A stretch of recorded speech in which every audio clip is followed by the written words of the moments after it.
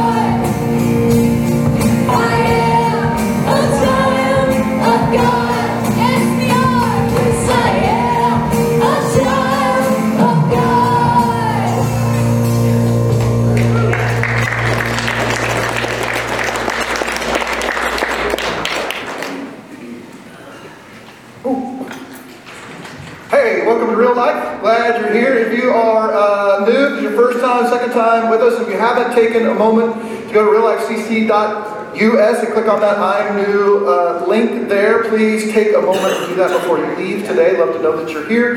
We're not going to pester you. We're not going to come to your house and steal your children. We're not going to sell you stuff. We just want to send you an email, so thanks for coming. I want to give a quick plug, and then we're going to watch a video before we get to the giving talk.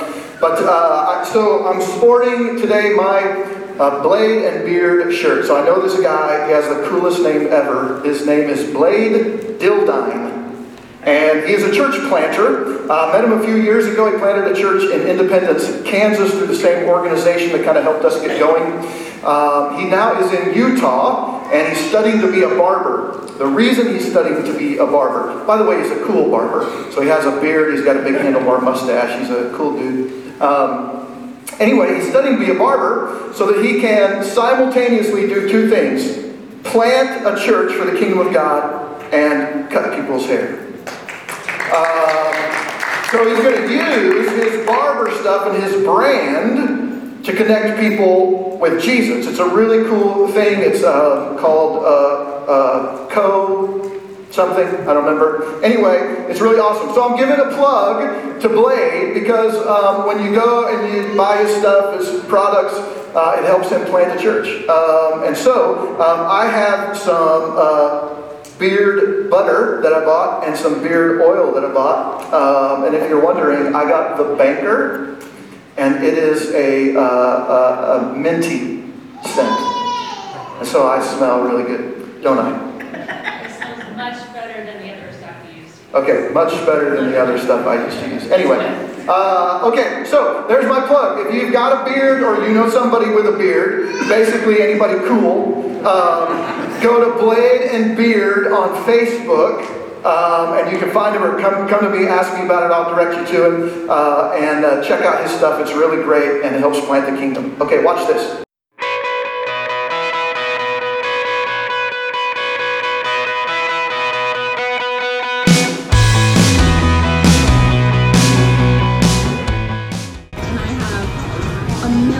Amazing followers, so they Venmo me 50 cents, $1, whatever they can, so you can leave massive tip. Well, we are going to leave you a $1,000 you're not. This isn't really happening because I've seen that. We've got a tip from right now. Oh my god! I didn't take this. I'm not serious. We found a place we needed a deposit that I was going to go to my son, and he was going to give me $700 to help me with the deposit, and then I need $100 for this and $100 for that, so it was like $1,000 I was going to ask my son for. When I go over to my grandkids, you know what? You're so sweet. I can't believe it. Oh my god, thank you. I love you. Oh my god. You guys, I love you so much. I am the happiest person in the universe right now. Thank you.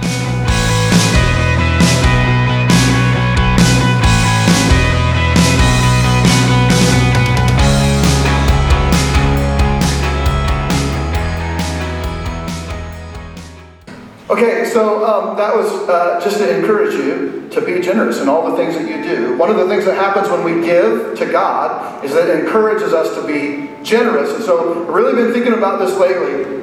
Generosity tells a better story.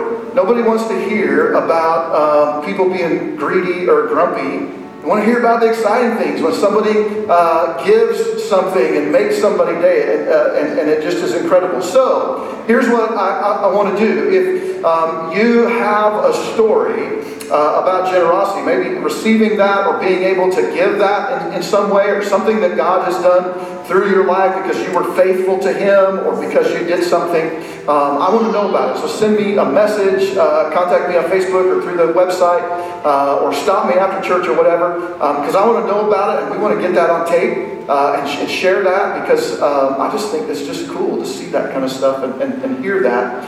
When you give to the church, we're able to do that for other people as well. Sometimes small things, sometimes bigger things, but just give, because it's awesome to be able to do that. So back there behind DJ, if you want to give this morning, you can do that at reallifecc.us. Just click on the orange give icon down in the right-hand corner. You can do that online as too. Click on the give option or go to the website. You can do that there. Also, if you're in person, we've got a bucket in the back. Remember our COVID-safe giving bucket. So thanks. Let me pray, and then we'll get on. God, thanks for loving us and giving us so many good things. And just thank you for stories that we can share about how you've been generous with us, and then giving us the opportunity to be generous as well. God, we want to be a generous church. And so help us to do that, and just Live, as we've said before, live with an open hand from you and toward others as well. God, would you just bless us and continue to allow us to be generous to those around us and to this community. Thanks for loving us and for this time. God, that we can give back to you some of what you've given to us. In Jesus' name, amen. Good morning, all. About 2 weeks ago, we decided to tackle potty training. My daughter Mila will be 3 in January, and it was about time whenever she can go and bring her diaper to you and say, hey, change me. So I've never done this before, so I went and bought a book, and what you do is basically take the diaper away, and that's how they learn. They just go and you have to clean up a lot of messes. And so it was quite a long 3 days. So I didn't get a shower. It was very iffy. If I brushed my teeth, I don't remember. Adam took care of the other girls. I had to solely pay attention to Mila and her cues to see when she needed to go to the bathroom. And so those of you that don't know this, I didn't know before I started this, is you basically have to watch them and see kind of what their cue is to go to the bathroom. And once they start going pee on the floor, thank God we have wood floors, you have to take them and drag them to the potty so they correlate going to the bathroom with the potty. So the reason I'm telling you this is there was pee everywhere. There was pee all over me. And I didn't get much of a shower. I changed my clothes, changed her clothes. But through all that, she still wanted me to hold her. She still loved me. And I know this sounds kind of crazy, a little different, but this is kind of my way of thinking, is that no matter how, the way you look, or you haven't brushed your teeth, or you're not clean, God doesn't care. He loves you anyways. And with Mila wanting me to still hold her after she had peed on me, and she even looked at me and said, I peed all over you. Yes, she did. She still loved me and still wanted me. And so, I don't know, there's just things like that in my day-to-day that I kind of see God a little bit. And so no matter what you're going through, if you don't feel like you look the best or are feeling down, God loves you no matter what, and He wants you the way you are. And so I found a scripture that kind of correlated to this. But God, being rich in mercy, because of the great love with which He loved us, even when we are dead in our trespasses, made us alive together with Christ. That's Ephesians 2, 4 through 5. And so in this time of communion, just maybe reflect on yourself, get together with either your family or go alone or just sit in your chair if you'd like. There are stations set up here in the back and over there for you to go get communion. So just think about anything going on in your life, and just know that God loves you. And then we'll go ahead and pray. Lord, please allow us to take this time to reflect about how good you are to us and how you love us through anything and all things that we do, regardless of our past or what we may do in the future that wouldn't be aligned with your word. Please bless this time, and thank you for loving us. Amen.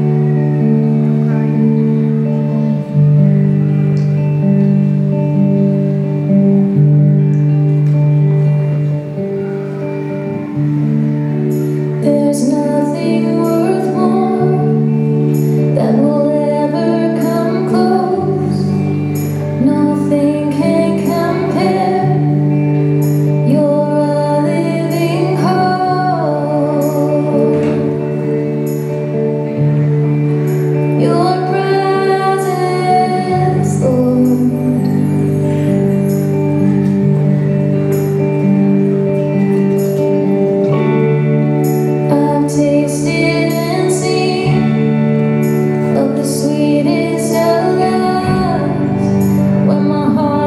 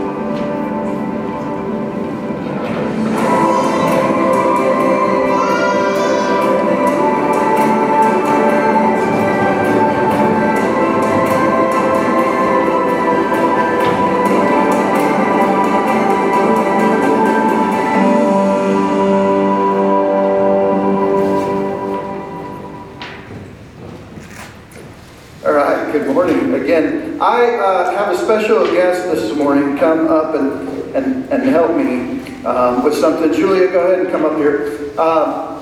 Several months ago, this was like right before COVID, maybe something like that, DJ, right here, going to sit down.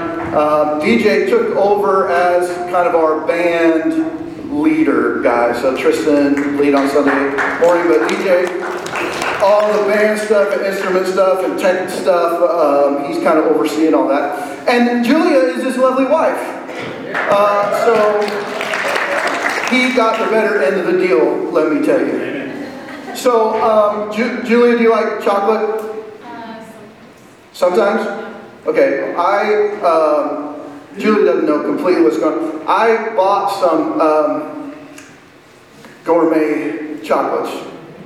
And I actually got them a while back. And I wanted to give them to you because you have to put up with DJ. But they've been in my truck, and the kids and the family have been in my truck, and lots of things have been going on. So I just kind of remembered that I had them, and so I have these chocolates that I want to give you, but I'm going to have to get to them first. Okay, so just let me. Okay, you just take these. There's a sock for you. Oh, everybody's got one of these, a mask that doesn't fit. Anybody? Yeah. So that one, that's good. Okay. Up there in the glove. Okay. There's a lot. It's a little wet. Okay.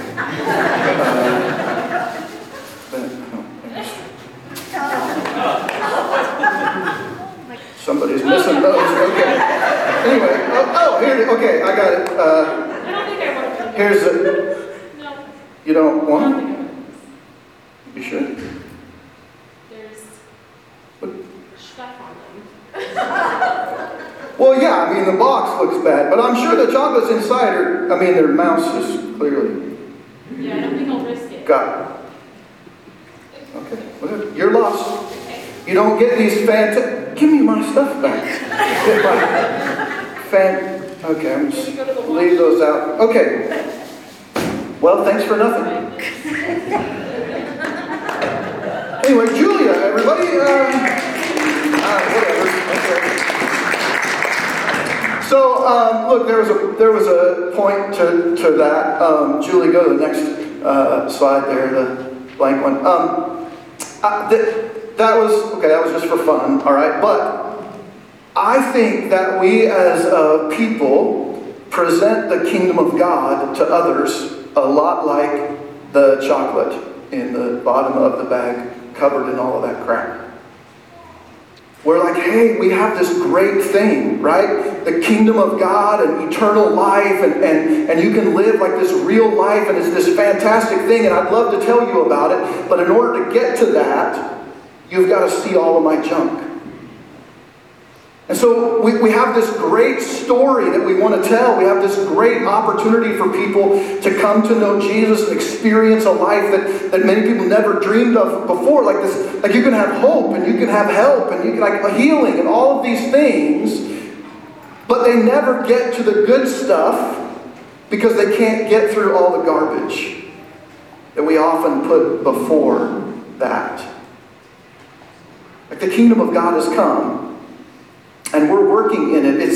It's here and now, and it's supposed to be evident in the lives of those who show allegiance to it. It's supposed to be evident in our lives as followers of Jesus, people who've surrendered to the cross of Christ, people who are now part of the kingdom. It's supposed to be evident, like we swore allegiance to the crown, and we're supposed to live like that. We talked about that last week. We're supposed to live according to the kingdom that's to come. But all too often, by the time anyone sees the evidence of the kingdom of God in our lives, they've already seen too much of our crap. Jesus prayed this in Matthew chapter 6, verse 10. He said, come and set up your kingdom. He's talking to God. Come and set up your kingdom so that everyone on earth will obey you as you are obeyed in heaven. Jesus' goal was that through his life, and then the lives of his followers, people of the kingdom of God, we call them, everyone on earth would come to know and then to obey God. Remember the Great Commission. Go and make disciples of all nations, baptizing them in the name of the Father, the Son, and the Holy Spirit, and then teaching them to obey everything I've commanded you, and I'll be with you to the very end of the age. And so we have this commission as kingdom representatives of God. Peter said it this way in 2 Peter 3:9. He said the goal of God's kingdom is that everyone would be a part of it. That's God's goal. He's patient with us, waiting for every person possible to find real life in his son Jesus. But there's this sticky part. Because it doesn't matter how wonderful the chocolates are, if they're packaged in garbage, nobody's going to want them. I read this quote in this book I'm reading by Brandon Cook. He wrote this book called How to Live and Love Like Jesus. In fact, I'm thinking, by the way, just keep you thinking about this. I'm thinking about starting a book club kind of thing, like a life group where we'd get together and we'd read through some books. There's one I want to read by Bill Hull called The Cost of Cheap Grace. And certainly Brandon Cook's book, How to Live and Love Like Jesus. But anyway, this is what he says. We have good news of new life. That's the chocolate, right? We have good news of new life available in and through God. But if we don't demonstrate the care of Jesus and his posture in how we are with people, how we interact with people, then the message rings hollow. So we have this great message, this chocolate that's wonderful and is so good, and yet we couch it in garbage. The kingdom of God was inaugurated through the coming of Jesus. Right? We talked about that last week in part 1. And by our surrender to him as king, we have entered into his kingdom. And so we live by his rule. We are people of the kingdom. And that has given us some responsibilities toward God's mission in the world. As people of the kingdom, there's a way that we're to function and a way that we're to behave in the world. God wants no one, Peter said, to be lost, but everyone to turn from their sin and to the Savior. And so God sent his Son to pay our sin price and to die our death and to kick off his kingdom reign. And then King Jesus commissioned his followers to continue to carry his message of hope and healing to the world. The kingdom came with Jesus, but the kingdom comes wherever we carry it. So the kingdom started with Jesus, right? He came, he lived, he died, he rose again, and the kingdom is here. He said last week, we read that he said, if I cast out demons by the power of the Holy Spirit, then the kingdom has come to you.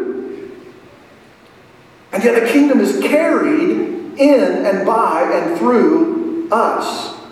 We reflect the kingdom of God when we live according to the teachings of Jesus. As we learned last week, the kingdom of God is in opposition to the kingdom of this world, which I think is why it's so confusing to people when we claim to be a part of the kingdom of God, but we live according to the kingdom of the world around us.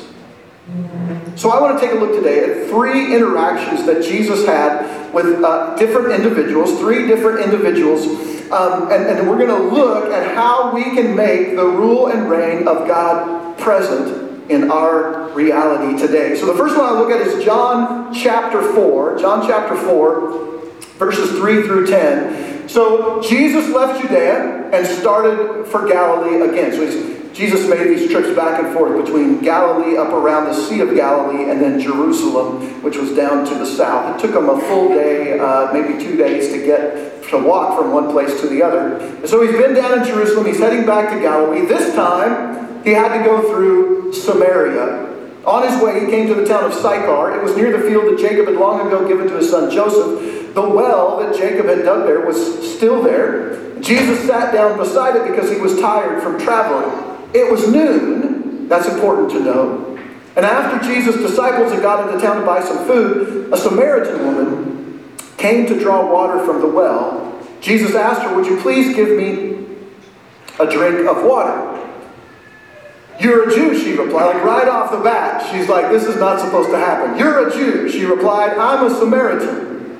How can you ask me for a drink of water when Jews and Samaritans won't have anything to do with each other?" Of course, Jesus answered, "You don't know what God wants to give you, and you don't know who is asking you for a drink. If you did, you would ask me for the water that gives life." Jesus didn't qualify his interactions with other people based on social, racial, political, or financial norms. So we read the stories of Jesus in Matthew, Mark, Luke, and John. We don't see him hanging out with the people that we would expect him to hang out with. We see him spending time with people that we would expect him not to spend time with as a ruler of people, as a coming king, as somebody important.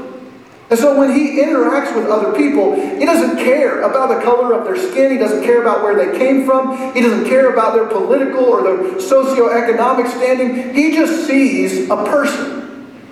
So he didn't see a woman, and he didn't see a Samaritan. He didn't even see an immoral individual. He saw a person who'd been deserted. She'd been deserted by her people. Every Jew that this woman had probably ever come in contact with had treated her with hatred because of her ancestry. No Jew certainly had engaged her at any real level. Nobody wanted to know her. Nobody spent any time with her. Nobody asked her what her name was. This woman had been deserted by everybody that should have been there for her. She was also deserted by her peers. Her sexual past was undoubtedly the reason for that, right? In the story, if you read more of the story, Jesus says, "Go and call your husband and bring him back." And she's like, "Oh, well, Jesus, I don't have a husband." He says, "Yeah, you're right. You don't have a husband. You've had 5 husbands. The man you're with now is not your husband's. It's not your husband." And so he understood the difficulty she was having in making connections with people and maintaining those relationships. So undoubtedly, that's the reason that she was getting water in the heat of the day. See, women didn't go to get water. That was their job back then. They didn't go to get water in the heat of the day. They went early in the morning while it was still cool. And they were able to talk and hang out, find out what was going on, fill their jugs up with water, and get them back into town before the sun came up. But this woman comes at noon, John says. That's getting to be the hottest part of the day. So you go, why would she do that? Why would she go to this well at the hottest part of the day? Remember, this is a desert climate, right? There's a Holy Land, is desert, like everywhere, it's desert. Why would she do that? There's only one reason that she would do that, because she knew that nobody else would be there. She was getting water in the heat of the afternoon to avoid the shame, the condemnation of the other women who would come in the cool of the morning to draw water. She'd also been deserted by her faith. The Jews and the Samaritans were the same people, right? I mean, they came from the same ancestors. Jacob, she even makes the point to say that Jacob dug this well, like our father. I'm connected, like she had Jewish blood in her veins. And yet they'd been cut off by the southern tribe Jews from the temple and from God. She was never even given the opportunity to seek God and to find Him by any other Jew. So she'd just been deserted. Been deserted by her people, by her peers, been deserted by her faith. And she fully expected to be deserted by this Jewish man sitting near the well in the heat of the afternoon. In fact, in polite society, Jesus, just as a Jew, would never have had a conversation with her, a woman in public, would never have done that. And then you add the fact that she was a Samaritan, and then he really would have never done that. And so she expected to come and draw water and have this man never say a word to her. But instead of deserting her, Jesus invited her into the kingdom. If you read the story, it's this beautiful story about what happens and how she becomes this great missionary. And I find it's really cool that Jesus engaged this woman who'd been deserted by every other group of people in her life, and he engaged her just by saying, "Can I get a drink of water?" You notice he didn't have this big spiel. He didn't lay it all in front. He didn't say, "Okay, I got to start at the beginning and I got to work my way through." He just said, "Can I have a drink?" There's a lot of tension in our world today, right? There's a lot of tension between different groups of people, and each group is fighting the other. And it seems like very few in the midst of that will ever do anything that might bridge that gap. Yet how often would just a simple thing like this start a conversation? Just asking for a drink of water broke down the gender and the racial barriers that existed between Jesus and this woman. If you go down in the story a little bit to verse 27, the disciples come back. They'd gone into town to buy some food. They came back to Jesus. They found him talking with this Samaritan woman. And it says, come back and it says this, that the disciples returned and they were surprised to find Jesus talking with a woman. But none of them asked him what he wanted or why he was talking to her. Now, I find that kind of interesting because in the relationship between the disciples, the apostles, and Jesus, over and over in their story, what we find is that Jesus does something and the disciples don't understand it, and so they ask him, "What are you doing? Why did you do that? Why did you say that? Why did you go there? Why did you talk to that person?" But here, they see this woman and they just don't even ask him. They're like not even interested. They just pretend like it never happened. I think there's a couple of reasons for that. I think first because these disciples would not have done what Jesus did. They simply would not have had a conversation with her in any way, shape, or form. So they already knew their position, right? They saw her, there's a woman and a Samaritan. We wouldn't talk to her even if we had to, because of her gender and then because of her race. Now, the Samaritans were Jewish people, okay? It's a lot of stuff, but just track with me for a minute. So the nation of Israel, the Jewish people, are made up of the 12 tribes of Israel, the 12 sons of Jacob. Jacob's name was changed to Israel. About 900 years before Jesus asks this woman for a drink of water, about 900 years before that, the 10 northern tribes of Israel separated from the 2 southern tribes of Israel. Judah and Benjamin in the south, the other 10 in the north. Those 10 tribes to the north were conquered eventually by Assyria. And what Assyria did was they took a lot of the Jewish people from those 10 northern tribes and they deported them to other places. That's what they did back then. That was how they controlled the population. And then they brought Assyrians and they plugged them into the 10 northern tribes, into this area called Samaria. And the Jews that were there had no other option but to intermarry with the Assyrians. And so to the two southern tribes of the Jewish people, they believed that the 10 northern tribes not only had left God and abandoned God, but because they had intermarried with the Assyrians, their bloodline wasn't pure. So they didn't want to have anything to do with them. They kept them from worship. They didn't just say, there's a problem. They kept them, forcibly kept them from coming and worshiping in the temple because of their history. Now, if you read some of the story, the commentaries, you find out that the two southern tribes of Israel and the 10 northern tribes probably had about the same amount of Jewish blood in them by that time anyway. It didn't matter. But the two southern tribes believed that they were the chosen ones and they were right. And so maybe the disciples just thought that Jesus was tired, where he had this lack of judgment maybe. But they didn't ask him why he talked to her, because I think they didn't want to know. They didn't want to ask Jesus why he was talking with this woman, because they didn't want him to say, why weren't you talking to me? Sometimes I think in the faith, we keep from asking some of those questions because we already kind of know what the answer is going to be. I'm not going to ask the question of God, would you have me talk to this person? Would you have me deal with this? Would you have me help this person? Because I know what you're going to say. And I don't want to do it. Look, many of those that Jesus invited into the kingdom had been deserted by their own.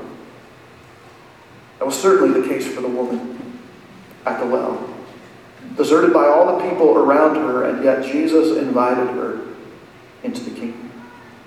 The second interaction I want to look at comes in John chapter 8, verses 3 to 11. Here's what that says. The Pharisees and the teachers of the law of Moses brought in a woman who'd been caught in bed with a man who wasn't her husband. They made her stand in the middle of the crowd, and then they said, "Teacher, this woman was caught sleeping with a man who isn't her husband. Now, the law of Moses teaches that a woman like this should be stoned to death. What do you say?"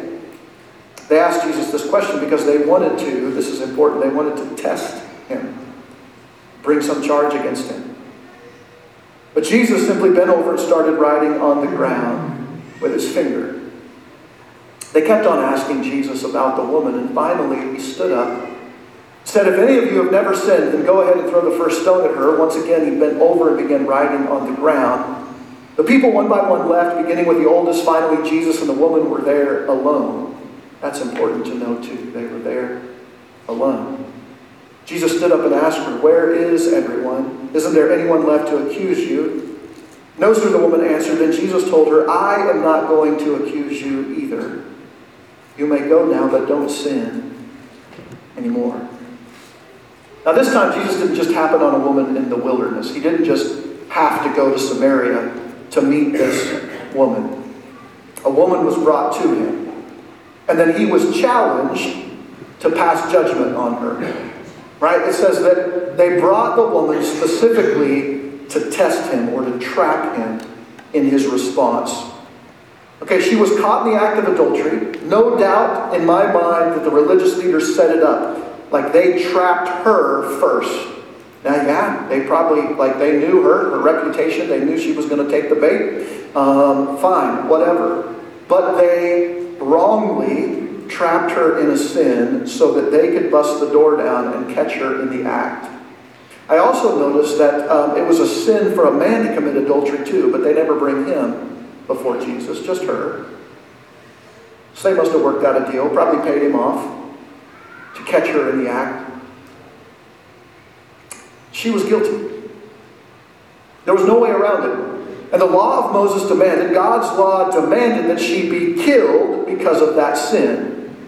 And so it's interesting to me that they were trying to trap Jesus in this situation when the law was clear. They should never have even taken her to Jesus. They should have taken her directly outside of the city and stoned her there. That's what they did. But they had other motives. And I believe, and we don't read this in Scripture, it's just my opinion, because they intended to trap him, I think they wanted a crowd present.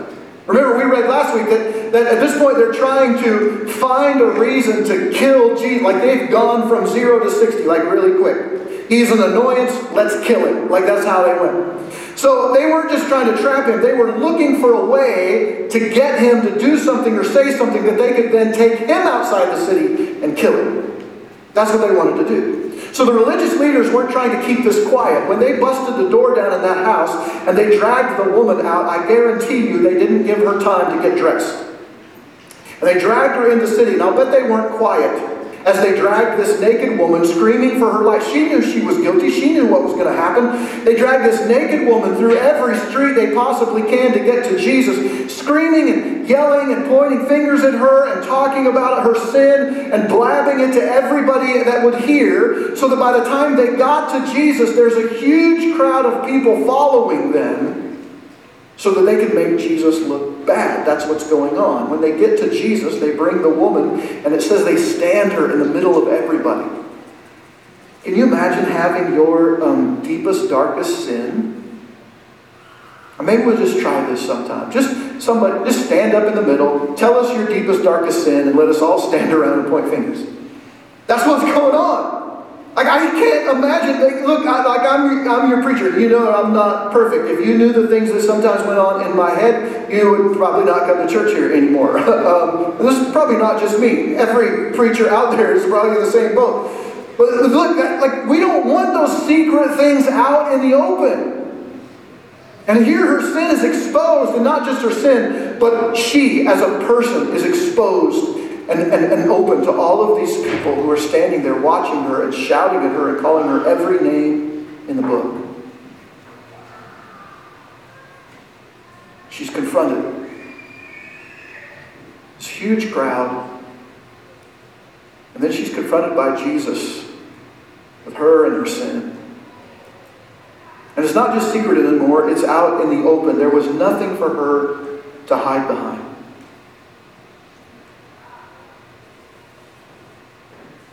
And then she stands in front of the only person in history who had never sinned. Her sin was exposed in front of the one guy who never sinned at all. Man, it's amazing to me. And from that perspective, from that standpoint of sin and holiness, she stood before the one guy who couldn't possibly understand what was going on in her life at that moment. And we have no idea what Jesus wrote on the ground. A lot of people have speculated a lot of different things. Maybe he bent down on the ground and he began to write out maybe the sins of some of the major people in the Old Testament. You know, Abraham, Isaac, Jacob, Moses. Some of those guys that religious leaders looked up to. Maybe he wrote down on the ground some of their sins, just to kind of say, hey, look, everybody, in life, all these people we look up to have sin in their life. Maybe he did that, I don't know. Maybe he wrote down the sin of the people who were standing around him, those religious leaders. Maybe he wrote down their sin, and that's why they left, because they saw, like, I did that yesterday. I don't know why he bent down, and I don't know what he was writing in the ground, but I know why he stood up. It says that they kept asking Jesus about the woman, and finally, he stood up for her. He's going to address the crowd. He's going to say, hey, whoever has never sinned, cast the first stone. And so he stands up for this woman, the one person in the crowd that he probably shouldn't have stood up for. At least that's what the religious leaders thought. She stood there in disgrace. Jesus was the only one who came to her rescue. We read that. Where is everyone? They've all left. It's just us. He was the only one that came to their rescue, the only one who stood up for her when all the other people stood apart from her. That's a difficult thing, isn't it? Whether it's at work or maybe when we were younger in school, when there's somebody getting picked on, everybody else is over here and we're comfortable because we're part of the crowd, and then there's this one person. It's difficult to stand with that one person. That's what Jesus did. Jesus understood that a woman had been through enough. She had received plenty of punishment for her sin. What she needed in that moment was not more condemnation, but was just a little compassion. Look, many of those Jesus invited into his kingdom had been disgraced by their own. Here's the next interaction, John chapter 5. Verses 1 to 9. Jesus went to Jerusalem, may have been in Galilee, back down to south to Jerusalem, for yet another Jewish festival. In the city near the sheep gate was a pool with 5 porches. Its name in Hebrew was Bethsaida, something like that. You can't do any better, it's okay. Many sick and blind and lame and paralyzed people were lying close to the pool. And beside the pool was a man who'd been sick for 38 years. When Jesus saw the man and realized that he had been crippled for a long time, he asked him, "Do you want to be healed?" The man answered, "Sir, I don't have anyone to put me in the pool when the water is stirred." Now we don't know if this is real or not, but I suspect it probably was. There's a story that in this particular pool, the water was still, but every once in a while it would begin to ripple like there was something going on in the water. And if you were the first one into the pool after the water had been stirred up, you would be healed. And so that's why all of these lame and crippled and blind people were laying all around the pool, because when the water was stirred, they could get in. And so Jesus says, "Do you want to be well?" And he says, "I don't have anybody to put me into the pool." Apparently, he would have had difficult getting to the pool by himself. He would have been pushed out of the way by other people, or maybe he had to crawl and he just couldn't get there fast enough. "I try to get in, but someone always gets there first." Jesus just says, "Pick up your mat and walk." And right then the man was healed. He picked up his mat and he started walking around. And that happened on the Sabbath. Remember, the Jews are looking for a reason to accuse Jesus and punish him. So that's important that that happened on the Sabbath. They bring that up later. We're going to talk about that in just a second. Now, at first it sounds like Jesus has found a situation that is completely different from the 2 other interactions that he has with the 2 women, right? Their situations were pretty severe. And when we think, well, this guy doesn't have it as bad, he's just crippled, maybe, it's not as terrible maybe as some of the other people. But a man who was crippled in the first century would have been in the same situation as the first woman at the well, deserted by almost everybody. It took a lot of time and energy to care for somebody like that in the first century. They didn't have beds and tables and wheelchairs and things they could wheel people around. They had to be carried everywhere that they went. They had to have constant help and be there. It was a difficult situation. It's hard now. We've got some friends who have a son in that situation. Can't do anything on his own. And it's difficult. I can't imagine doing that in the first century, where you couldn't just microwave a meal. You had to build a fire. There's all of these things that complicate that situation. And so this man, no doubt like every other man who was crippled and couldn't do the things that he was supposed to do, had probably been deserted by almost everyone else. Friends and family gave him little time. That, look, we've got to live our own lives. We have our own things to do. And so no one stayed to help him into the pool. They were all busy with their own families and their lives and their work and the things they had to do. He'd also been disgraced. And as a man in the first century, this was his role. You learn a trade, you follow in your father's footsteps, you get married pretty young, and you start having babies. And then you take the place of your father, your name. You carry on the name of your family. And so whatever it is that you do in your life, whether it's farming or ranching or doing some other job, you followed in your father, so you carried on the name. This man couldn't do it. He had no wife. He had no children. He had nobody to help him. And he was a disgrace to his family because he couldn't carry on the name. So here he lies by the pool, probably pushed to the back by other people who had less debilitating issues than him and could get into the water faster, and so he just got pushed back farther and farther and farther. So the people saw him, that they would have thought either his parents must be terrible sinners or he must be a terrible sinner to have this punishment and be unable to get into the pool. Maybe all of those reasons are why he'd been discounted as someone not worthy of much effort. He couldn't contribute. He couldn't provide. No woman wanted him. His family only had pity for him. But Jesus sees him. And the text says that he walked through the crowd. All of these people were laying out by the pool, and all of them had issues. Jesus could have stopped at any one of those people and worked a miracle in their lives, but he walks right to this guy. And I wonder if maybe he walks to this guy because this guy needed it most. Each one waiting for the water to be stirred in the hope of healing. Jesus walks past them all to this man. Do you want to be healed?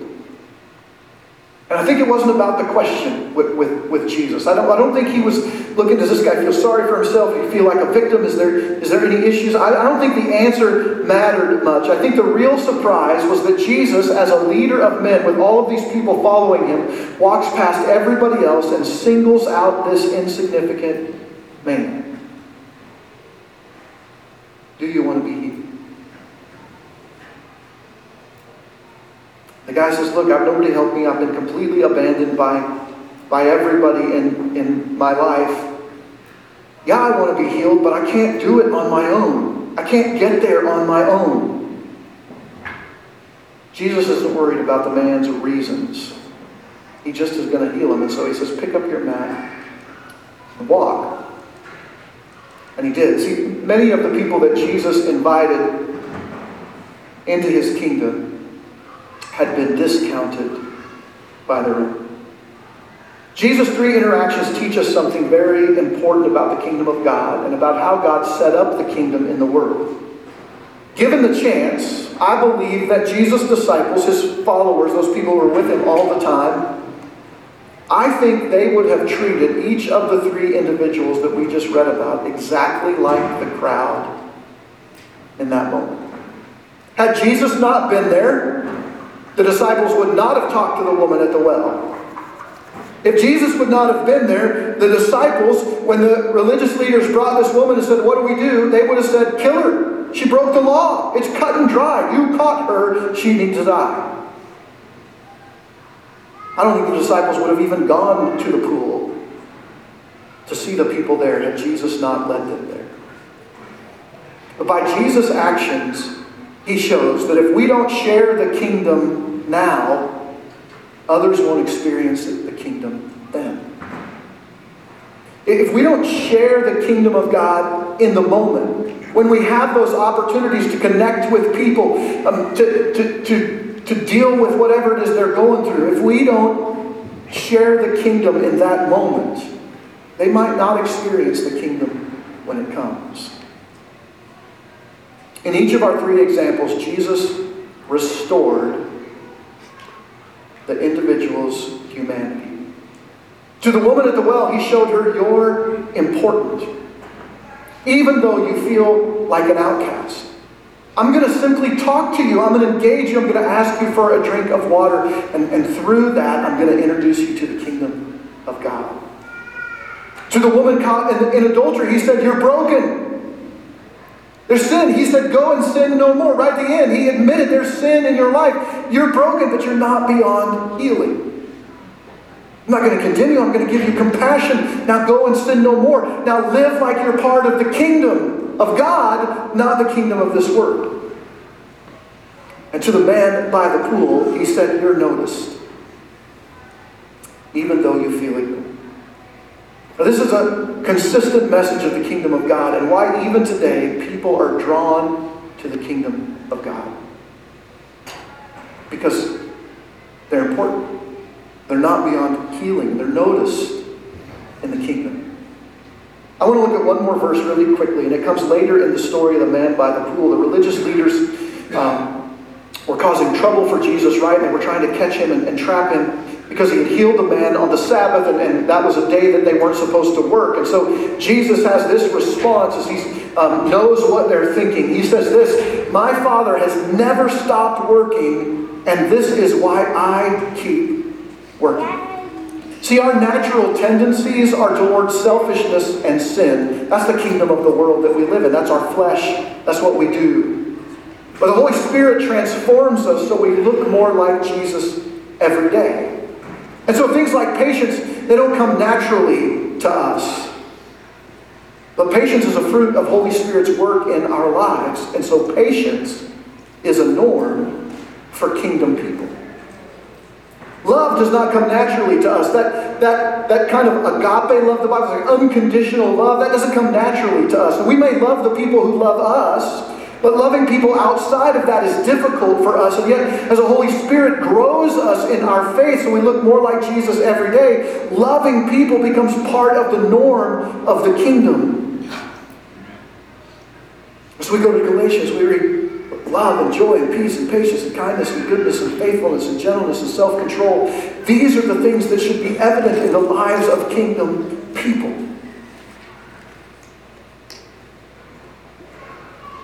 It's important for followers of Jesus, you and I, to make present the kingdom of God in our lives in order to bring the full presence of the kingdom of God to our location.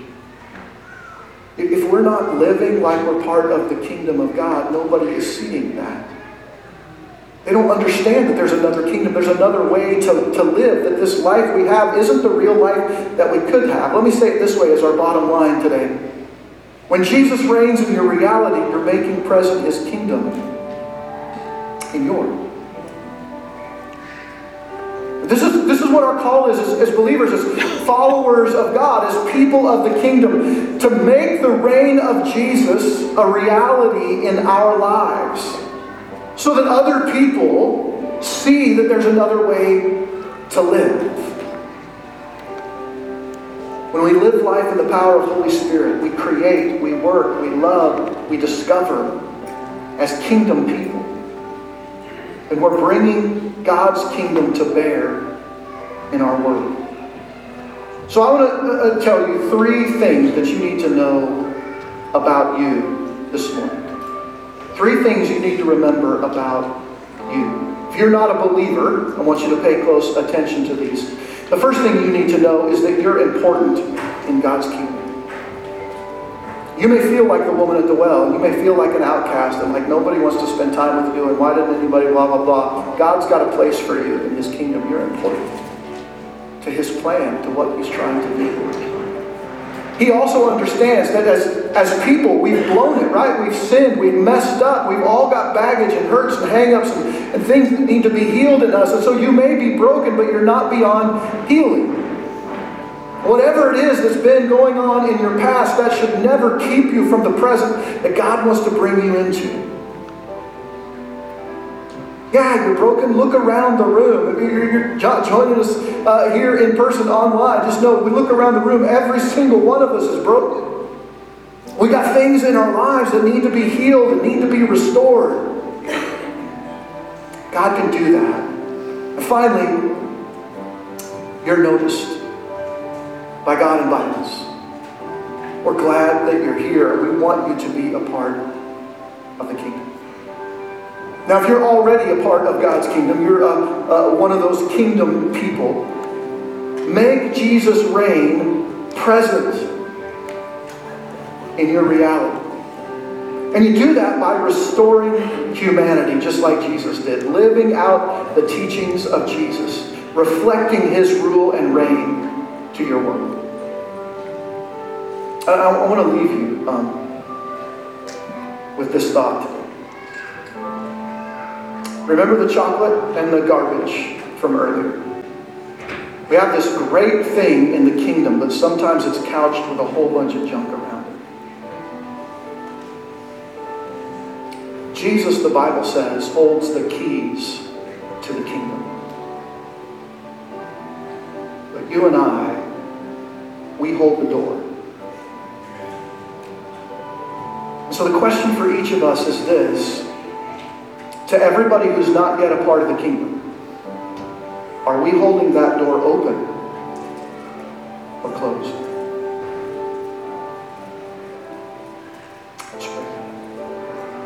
God, I thank you for loving us, and I thank you for healing our brokenness. I thank you for bringing us into life in a way that we never dreamed of before. I thank you that each and every one of us here, watching online, and all of those people that we don't even know yet are important to you. And you notice them, where they're at and what's going on in their lives. You understand and you want to bring healing and wholeness in those situations. And so God, would you help us to live as people of the kingdom of God?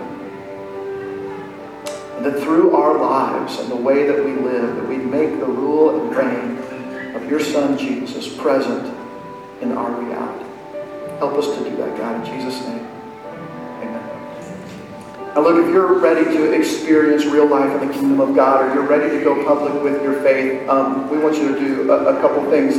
If you're joining us online, you can go at live.reallifecc.us.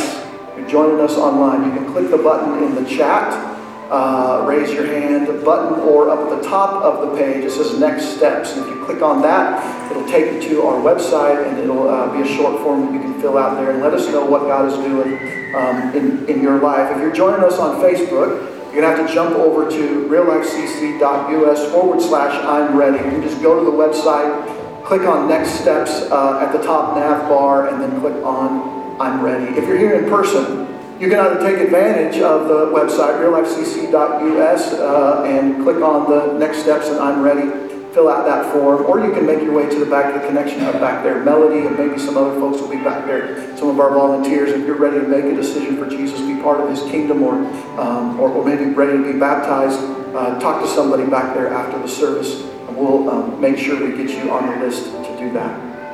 We want to make sure, as a church, that we're holding the door open for you online, and for everybody, every person possible, that God might bring into us, that we might restore humanity and bring them into relationship and into the kingdom.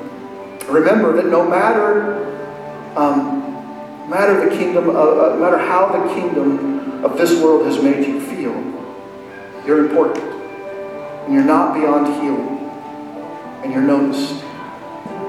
We love you. We want you to come to the table and experience the goodness of God in all of his glory.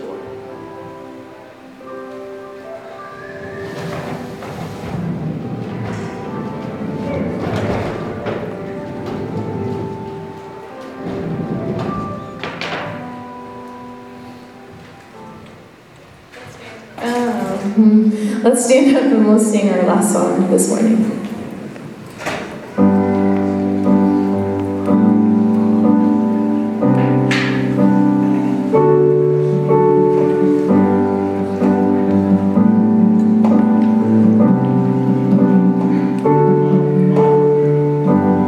We'll start on the outside looking in. This is where grace begins. We were hungry, we were thirsty, with nothing left to give. Oh, the shape that we were in. And just when all hope seemed lost, love opened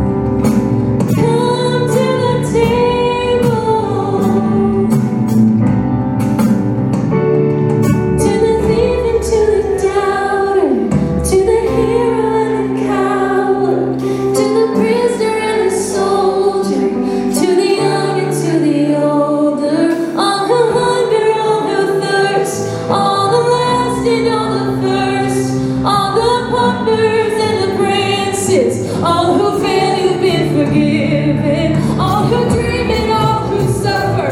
All who loved and lost another. All the chained and all the free. All who follow, all who lead. Anyone who's been let down. All the lost, you have been found. All those labeled right or wrong. To anyone who hears this song, come to the table. Come join the sinners who have been redeemed. Take your place beside the Savior. Sit down and be set free. Sit down and be set free. Come to the table. Come to the table. Sit down and be set free. Come to the table. So on that show where they open the doors and you have to choose stuff, you got the booby prize. So there you go. Can have all that. No, I'm just kidding. I should have got you a bigger one, but that's okay. Here's a brand new, unspoiled box of chocolates for you, Julia. No, that's a brand new box. Andrea gets the one that I messed up. Hey, I know it's late. Thanks for hanging in there with us two morning. We've got a bunch of stuff coming up for guys. Women's retreat next weekend. Also, Ray, who helps us set up in the mornings, is having knee surgery next week. I don't remember, like the 28th or something. So he's going to be out for several weeks. So anybody who wants to come help us set up on Sunday morning, that would be awesome. 7 o'clock here. Takes us, I don't know, about an hour because we talk and whatever and that kind of thing. But anyway, Jeff and I would appreciate that. Also, again, we had some technical difficulty this morning with the live feed and the audio and that kind of thing. And so I would just say anybody who's interested in maybe helping us with that, I know Easton, DJ would appreciate help with audio stuff or video stuff. So if you're feeling like that, maybe let us know. Appreciate it. Thanks. Love you. Bye. Next week, part 3. As is, we're going to wrap it up next week. The now and the not yet are the worlds we live in as followers of Jesus. The kingdom of God has been inaugurated, and we have entered into his kingdom. Yet God has not subjected all of his creation under his crown.